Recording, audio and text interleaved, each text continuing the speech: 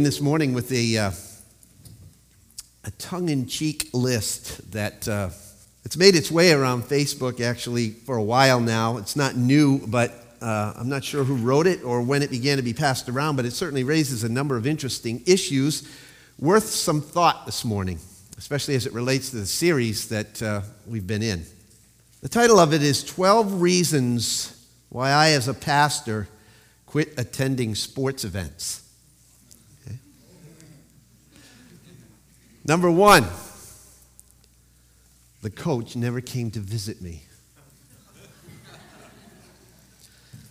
Number 2, every time I went, they asked me for money. Number 3, the people sitting in my row didn't seem very friendly to me. Number 4, the seats were very hard. 5, the referees made a decision I absolutely didn't agree with. 6, I was sitting with hypocrites. They only came to see what everybody else was wearing. Number 7, some games went into overtime and I was late getting home. Number 8, the band played some songs that I had never heard before. Number 9, the games are scheduled on my only day to sleep in and run errands. Number 10, my parents took me to too many games when I was growing up. Number 11, I like this one. Since I read a book on sports, I feel that I know more than the coaches anyway. And number 12, I don't want to take my children because I want them to choose for themselves what sport they like best. It's sad to me that things like this, regardless of its humorous intent, indicates that although we know better, we continue to depict being part of a church as a spectator sport, right? Our evaluation of whether we want to continue our relationship with the church puts us squarely at the center and not Jesus. Commenting on her marriage, an eloquent young woman sitting in the office of a marriage counselor summarized her dilemma this way. She said, "When I got married, I was looking for an ideal, but I married an ordeal. I think I got a raw deal, and now I want a new deal." Much like this young woman's perspective on her marriage, there is this growing attitude among many in Christendom regarding their relationship toward the local church. They begin the relationship picturing the ideal. But they quickly realize that the church, this side of heaven, presented them with a very different deal, the real deal, right? And here's the deal. Anyone can love the ideal church, said Bishop Joseph McKinney. The challenge is to love the real church. That indeed is the challenge we all face, isn't it? But why should it be so hard? Jesus Christ, the Bible says, absolutely loves the church. Is that right? Loves it. And he loves it absolutely. In fact, he loved it enough to give himself up for it. And he did that not when the church was in its ideal state, but in its state of imperfection. According to Lehman Strauss, quote, "The church is God's masterpiece, and it is the loftiest conception of beauty and unity and usefulness above everything else that is in the earth. God takes rough, crude sinners, dead in trespasses and sins, and produces vessels meet for the master's use. Sin-marred, defective material is transformed by God into useful instruments of righteousness," unquote. That's a snapshot of the church that Jesus loves with all of his heart. Yet isn't it amazing that many people, and maybe you're one of them, continually search for the perfect church, the ideal church, the one which they want to love. And this they do knowing that they themselves are gloriously imperfect. Jesus himself, the only perfect one, loves the church even in its present imperfection. And he is in the process of transforming it, isn't he? Could it be that we, imperfect as we are, have adopted a higher standard of measuring churches than actually Jesus has? One to which no individual nor any church can measure up? I want to suggest to you that many people have not adopted a higher standard, but a wrong standard.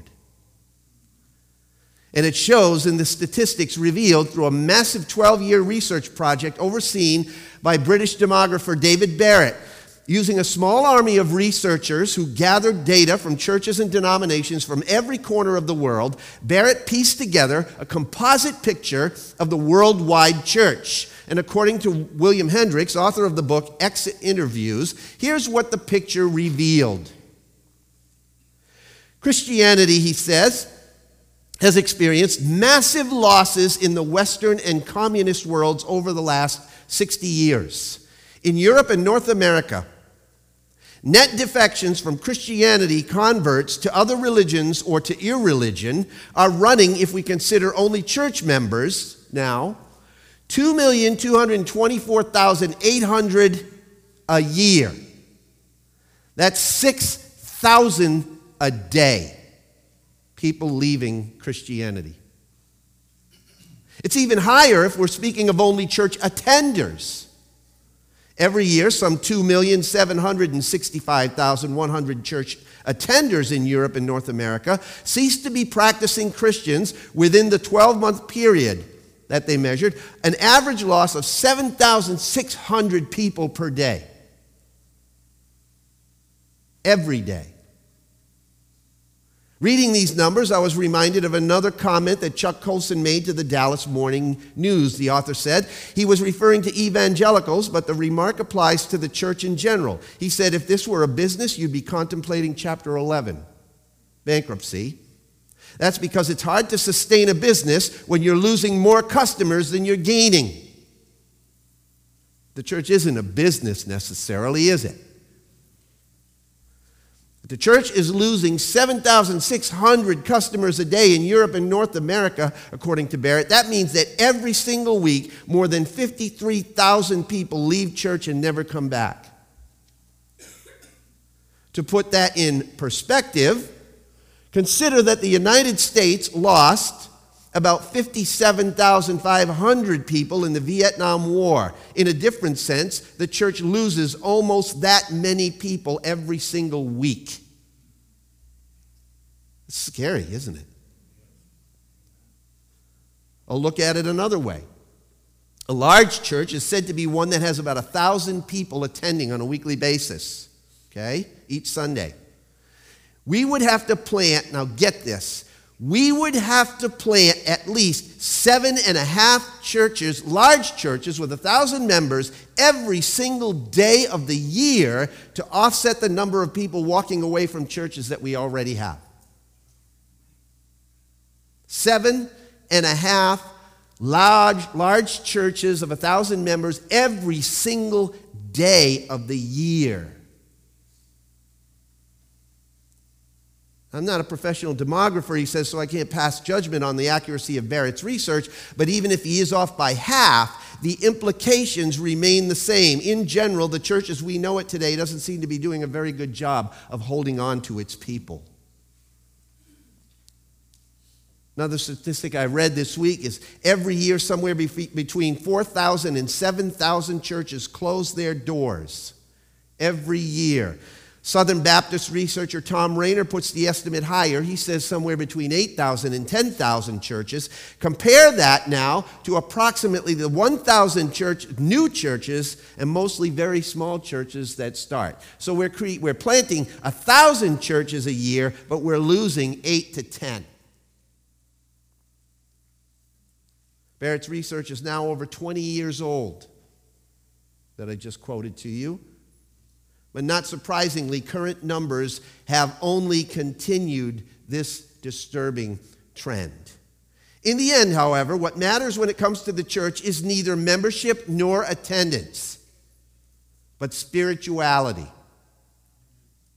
one's relationship with God and the implications of that relationship for day-to-day life. The real question then, and one that is always hard to answer, is whether our churches and parachurch structures are helping people meet God. People crave spirituality, but for the many, the search for it seems to lead them outside the programs and away from the structures. Is there hope then for the church? Of course there's hope. Absolutely hope. The very sure hope of Jesus' promise that he would build his church and nothing, not even the gates of hell, would prevail against it. However, nothing in that promise obligates Christ to maintain our church.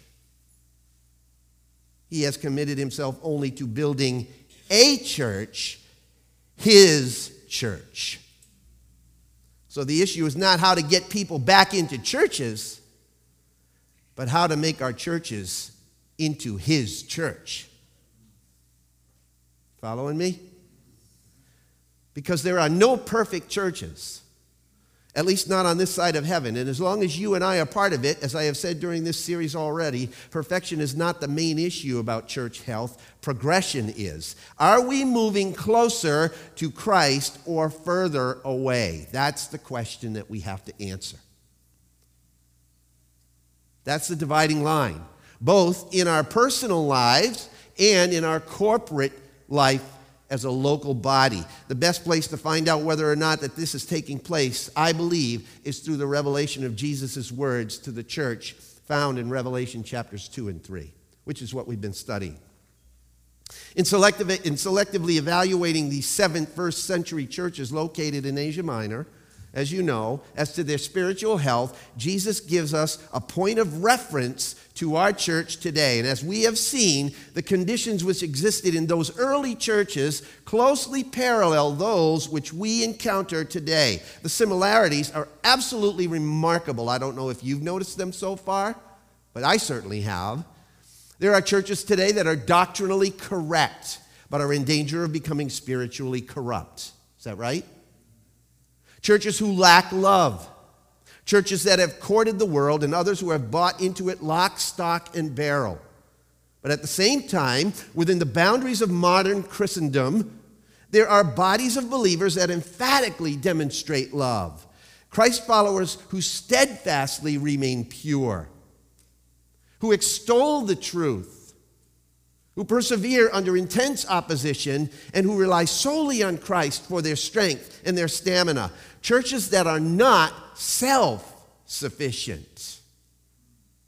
There are communities of faith scattered throughout all the world who are growing and adopting his prescription for a spiritual, healthy body and are overcoming their weaknesses and the world's influence on them. They're all over the place. These are the ones that I am convinced that Christ wants us to model. A great church, according to Jesus' divine assessment, is an overcoming church. That's what you read in Revelation 2 and 3. After every church, he who overcomes. And then Christ gives a promise. He who overcomes. So a great church is an overcoming church. I love this picture behind me. It's just the light is bursting out of the building. In each one of these letters, it is clear that overcoming the ordeals in order to reach the ideal is what Christ has in mind. As I implied earlier, the real issue is not how to get people back to church, but how to turn the church back to Christ.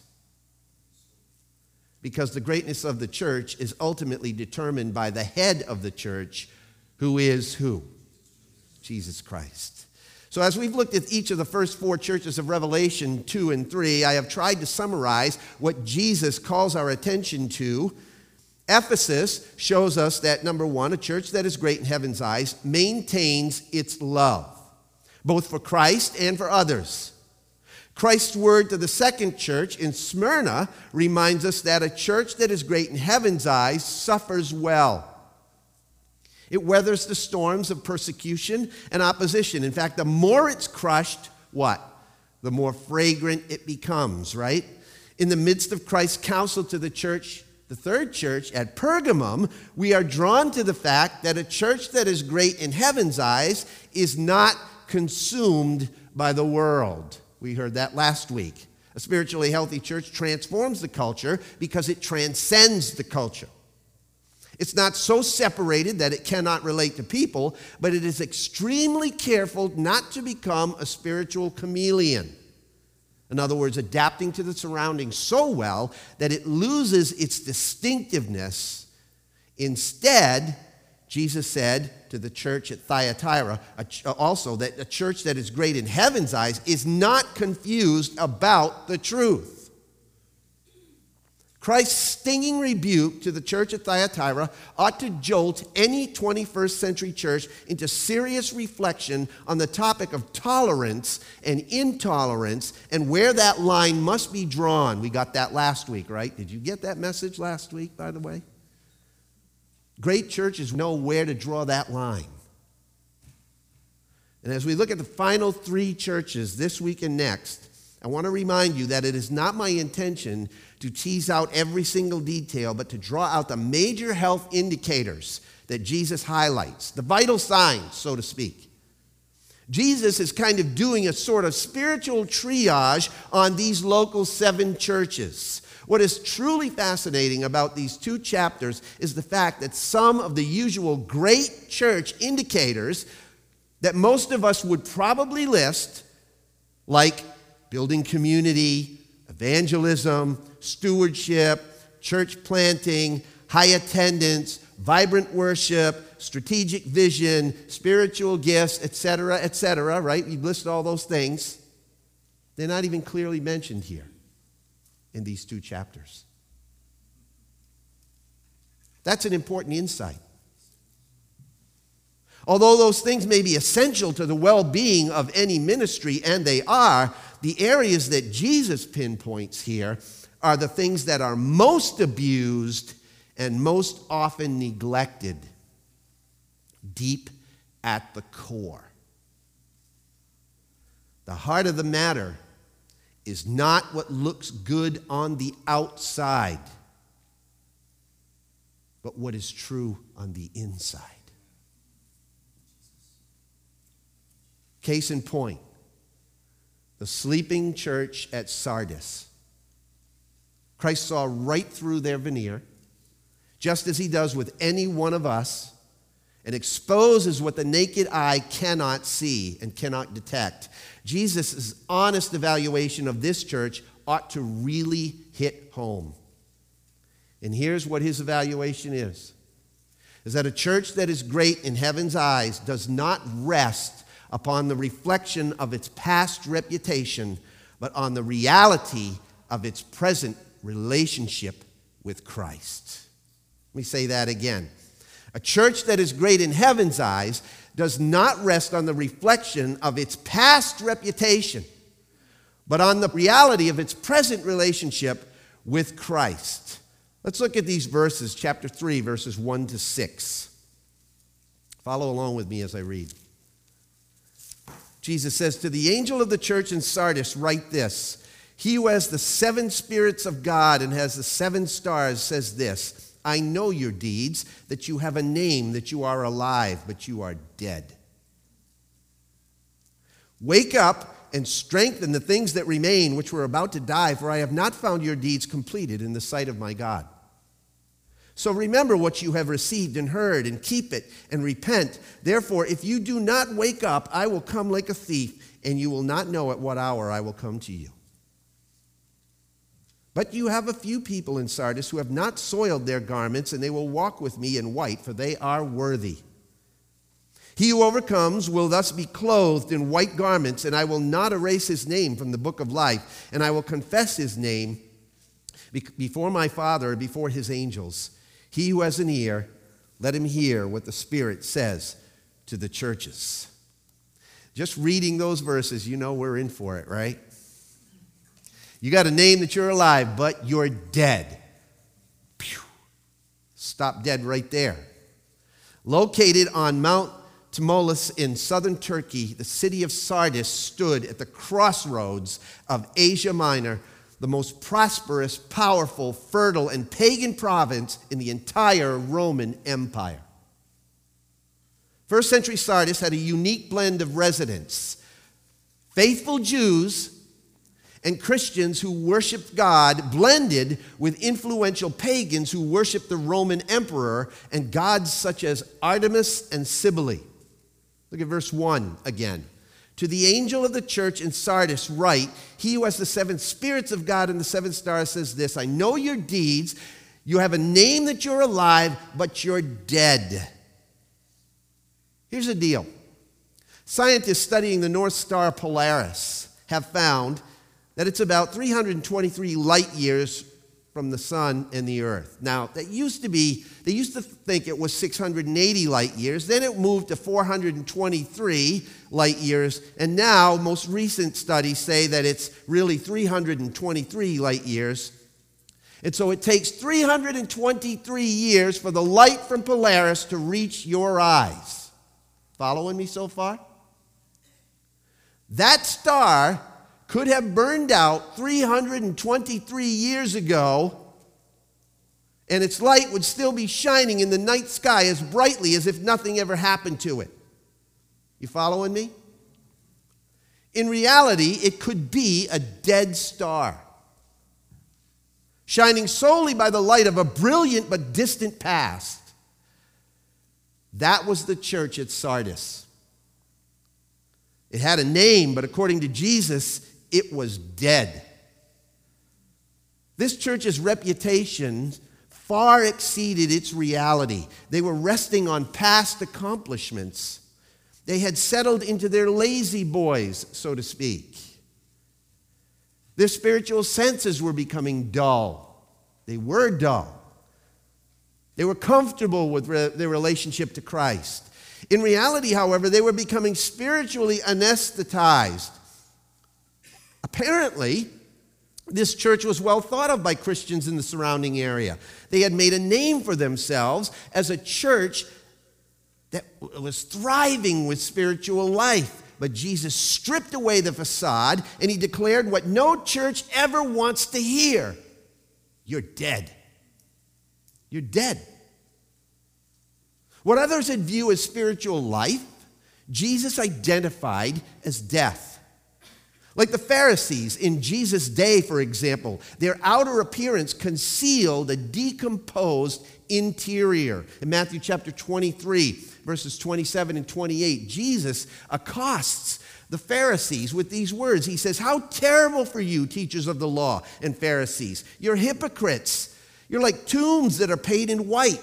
Outside, those tombs look fine, but inside they're full of the bones of dead people and all kinds of unclean things. It's the same with you," he says. People look at you and think you're good, but on the inside, you're full of hypocrisy and evil. This church at Sardis was holding to a form of godliness, but denying its power. They were on cruise control.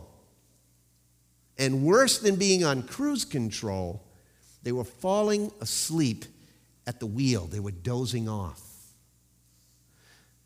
At a basics conference that I attended at Alistair Begg's church a while ago, I vividly remember in a message to pastors on 2 Timothy chapter 4, Alistair Begg used this analogy of falling asleep at the wheel while on cruise control. He says it's much worse than simply drifting off when your foot's on the gas, right? Think about it. In that case, when you hit the rumble strip, it snaps you back to reality, right? And your foot comes off the gas, you slow down, you recover. But when you're on cruise control and you doze off, it's a really bad thing. You know why? Because if you fall asleep at the wheel on cruise control, you will have no capacity for rectifying and recovering. You will crash at full speed into the ditch and destroy yourself and everybody that's in that vehicle with you. It seems that this church was riding the wave of some past successes, yet had failed to complete what they had initially started. They were on cruise control, they were heading for the ditch, and they were dozing off at the wheel. They were falling way short of what God wanted them to do. They were not operating under the guidance of the Holy Spirit. They were drifting off at full speed. There was likely a lot of human activity going on here, but the spiritual tank inside was absolutely empty, and they were unconscious to boot. How many churches are in danger of operating that way? I mean, you don't really think about it because people's eyes are open, and they're walking around like the walking dead. A lot of pastors have preached on this church, and they've entitled the message, The Walking Dead. Like zombies. How many of us run our lives this way? How often do people act as if they consult the Holy Spirit for guidance and direction, but in reality, you know what we're doing? Just shooting from the hip. How many people are like that? When a church gets into that kind of situation, it's incredibly, incredibly dangerous, isn't it?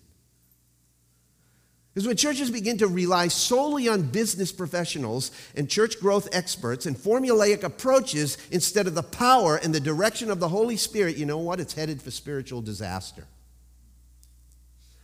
Bad information is spiritually toxic. Let me say that again. Bad information is spiritually toxic. The wrong information can poison an entire system. I once read that this principle of toxicity is behind how pesticides and herbicides actually work. To shift the analogies, an herbicide kills because it's a hormone that gives a plant bad information. It tells the plant, get this now, it tells the plant to grow faster than its capacity to absorb nutrients allows. And so what happens is it literally grows itself to death. Because its information base is wrong. You know that can happen to a church if it doesn't maintain a fresh dependence upon the wisdom of Christ? It can. I want to make a statement now. I'm going to repeat it. It'll be on the screen behind me. But see if you agree with this. The true church of God is not built by the ingenious leadership strategies of human wisdom, but by the power of Jesus Christ through the working of His Spirit. The true church of God is not built by the ingenious leadership strategies of human wisdom, but by the power of Jesus Christ through the working of His Holy Spirit. Now, the Holy Spirit can use leadership strategies, but we're not to depend upon them.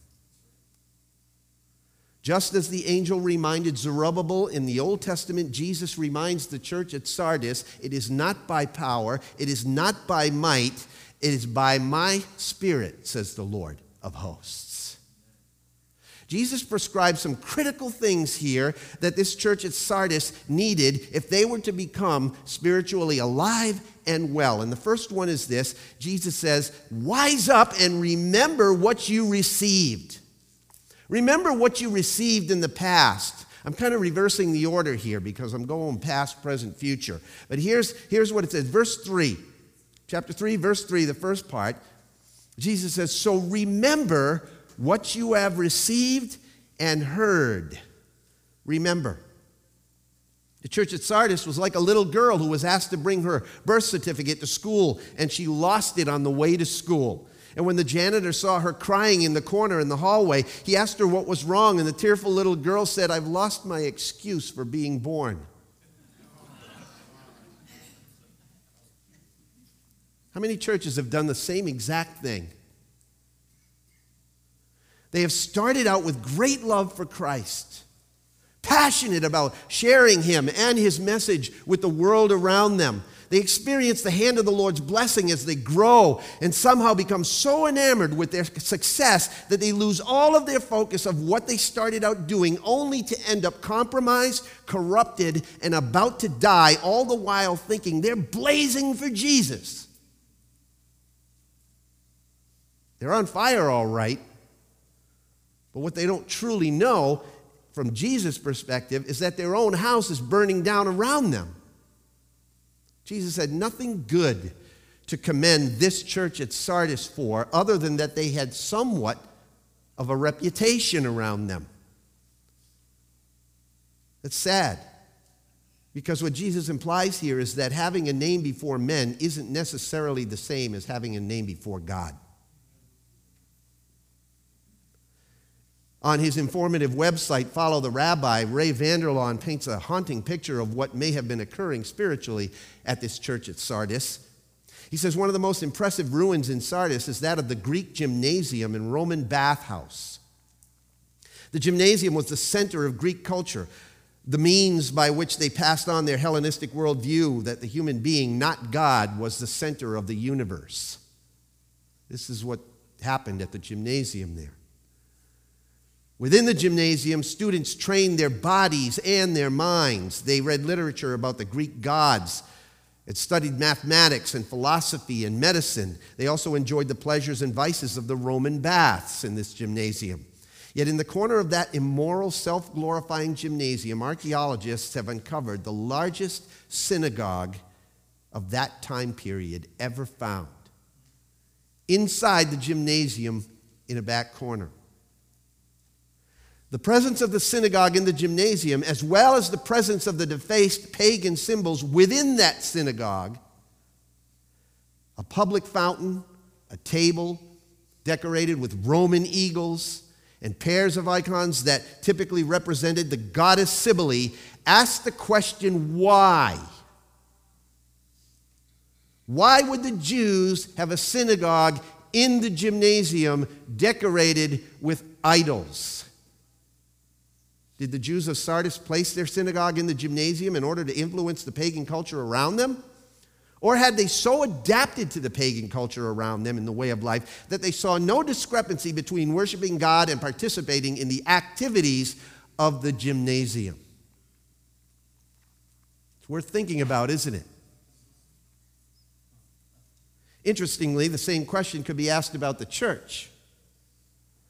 The most ancient ruins in the area of Sardis are along the southern banks of the Pactolus River. In the middle of these ruins stood a large open-aired shrine initially consecrated to the goddess Cybele. When the Greeks arrived at about 330 BC, they built a huge temple to Artemis, their goddess of fertility, and absorbed the grossly immoral worship of Cybele into their worship. The ruins of this temple, which was one of the 7 largest Greek temples in the world, stands as a testimony to the popularity and the power of this cult right there. Yet in one corner of this temple stands a tiny Christian church that was built during the 4th century. Why did Christians build a church inside a pagan temple? Is the question. Were they seeking to reclaim it, which was probably nearly abandoned at that time, for God? Or had they become so comfortable in their pagan world that their worship of God blended in with the pagan worship that surrounded them? Although we don't know all the answers to those questions that Sardis presents, it should cause us to consider our own faithfulness to Jesus' commands to be the salt of the earth. Amen? Matthew 5:13, you are the salt of the earth, but what good is salt if it's lost its flavor? Can you make it useful again? It'll be thrown out and trampled underfoot as worthless, he said. Jesus calls us to mix with society. Yes, he does. No question about it.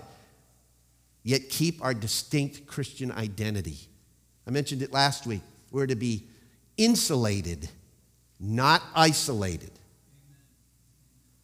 We are to build God's kingdom at the heart of our culture, our community, and our world, but we must be careful, very careful, not to compromise the truth in the process or compromise our faith in the process. We must remain distinctively salty, yes? So Jesus says, wise up and remember what you received in the past. Secondly, he says, wake up and reaffirm what remains in the present. In other words, finish what you started. Look at verses 2 and 3 here. Wake up and strengthen the things that remain, which were about to die, for I have not found your deeds completed in the sight of my God. So remember what you have received and heard and keep it. As someone has recently put it, our consumer experience of church has put us into a coma, one which we need help waking up from. See, Sardis was probably occupied first by the Hittites and then by the Lydians. About 550 BC, the most famous Lydian king, Croesus, known as the richest man in the world, was besieged by Cyrus the Persian. Croesus, who had become apathetic and lazy, fortified himself in the Acropolis of Sardis, and Cyrus could not capture him. This was built upon a hill, and there's no way up to that hill except for one secret path. It was very treacherous and dangerous in the back.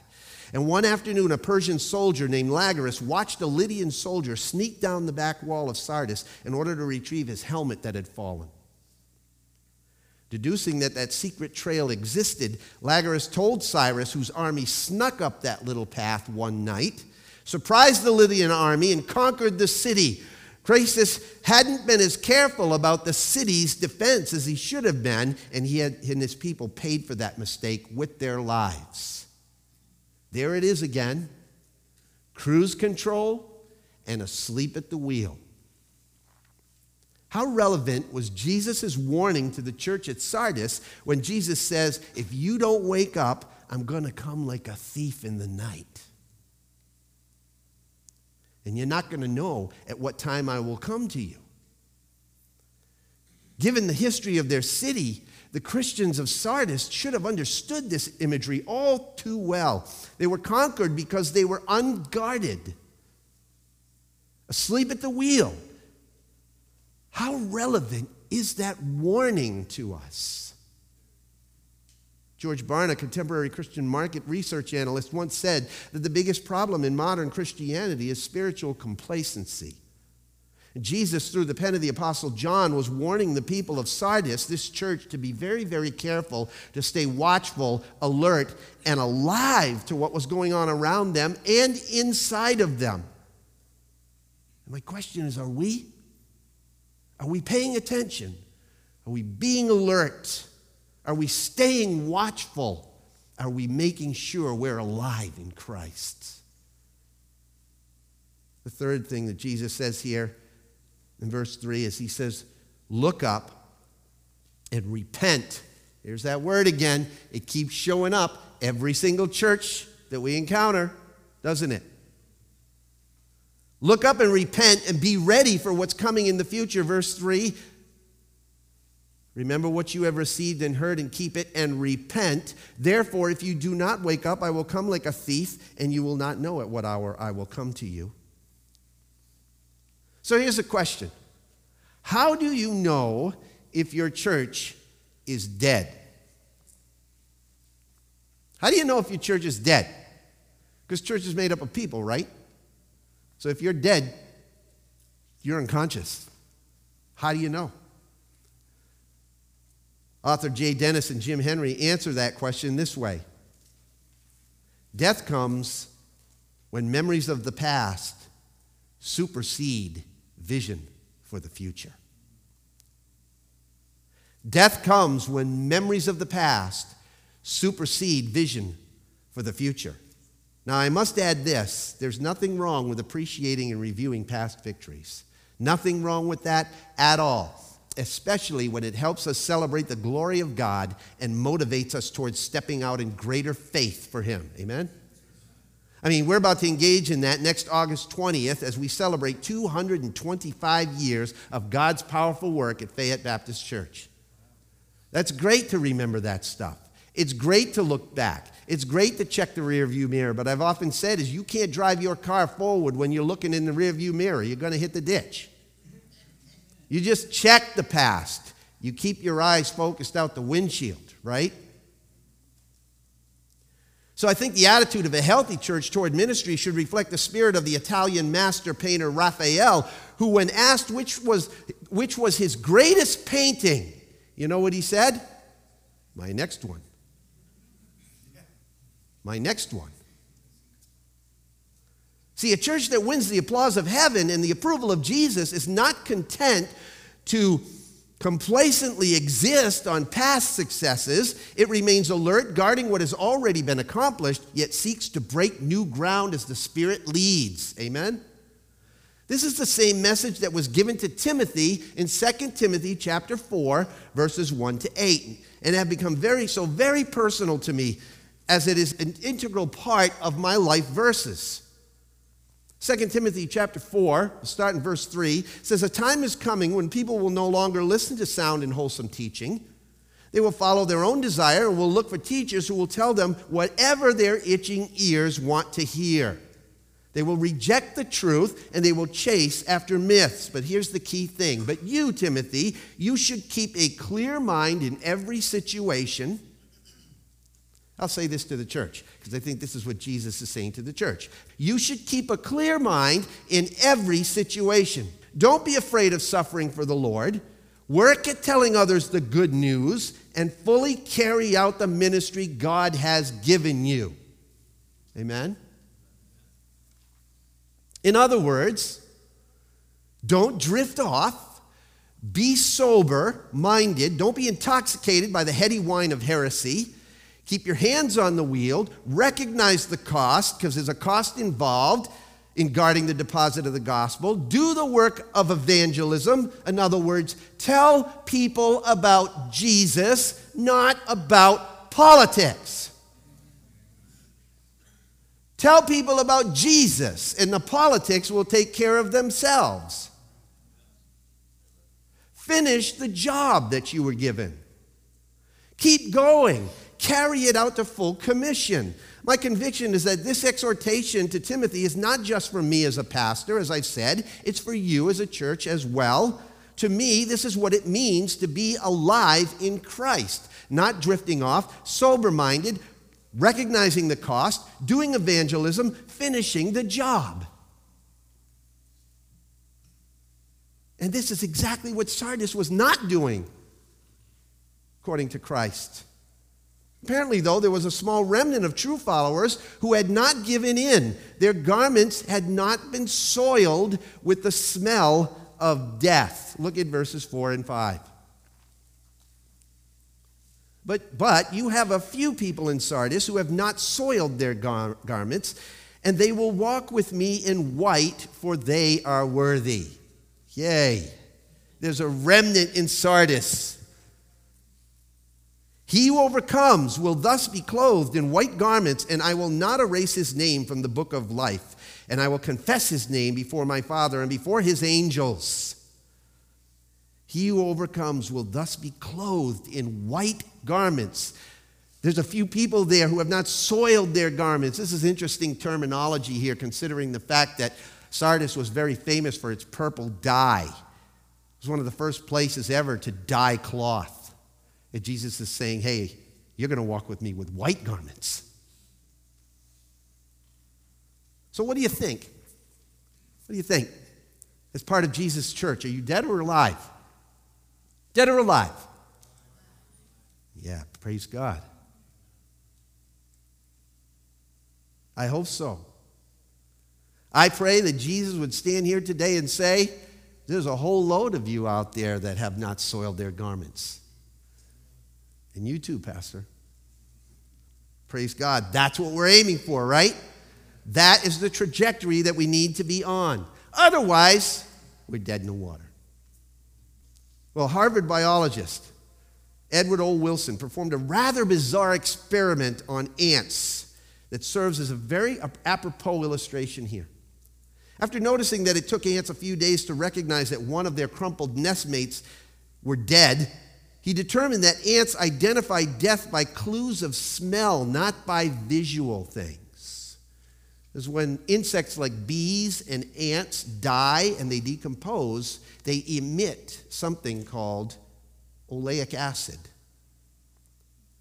As the ant's body begins to decompose, other ants would infallibly carry that dead ant out of the nest to a refuse pile outside. After many tries, Wilson narrowed down that precise chemical clue to oleic acid. If the ants smelled oleic acid, they would carry out the corpse. Any other smell, they completely ignored. Their instinct was so strong that if Wilson daubed oleic acid on bits of paper, other ants would dutifully carry the paper to the ant cemetery. In a final twist, Wilson painted oleic acid on the bodies of living ants. Sure enough, their nestmates seized them and marched them, their legs and antennae wriggling in protest, out to the ant cemetery. These indignant living dead had to clean themselves off completely before they could return to the nest and stay there. If they did not remove every single trace of oleic acid, the nestmates would promptly seize them again and return them back out to the cemetery. They had to be judged certifiably alive, judged solely by smell before being accepted back into the nest. Friends, the aroma of Christ all over your life and all over my life, if that was the sole judge of whether or not we were certifiably alive, how would we fare? Would there be enough evidence to convict us? Because you know what? At the bottom of it all, the glory of God is a church fully alive. The glory of God is a church fully alive. Am I? Are we? Are you spiritually alive? You know, because you can be. You can be. All it takes is one step of faith. One step of repentance to turn from what you think was living to what is real life. Faith in Jesus Christ, who gave his life for the church on the cross, shed his blood, and rose from the dead. Rose from the grave, amen? He didn't have oleic acid on him. Right? Certifiably alive.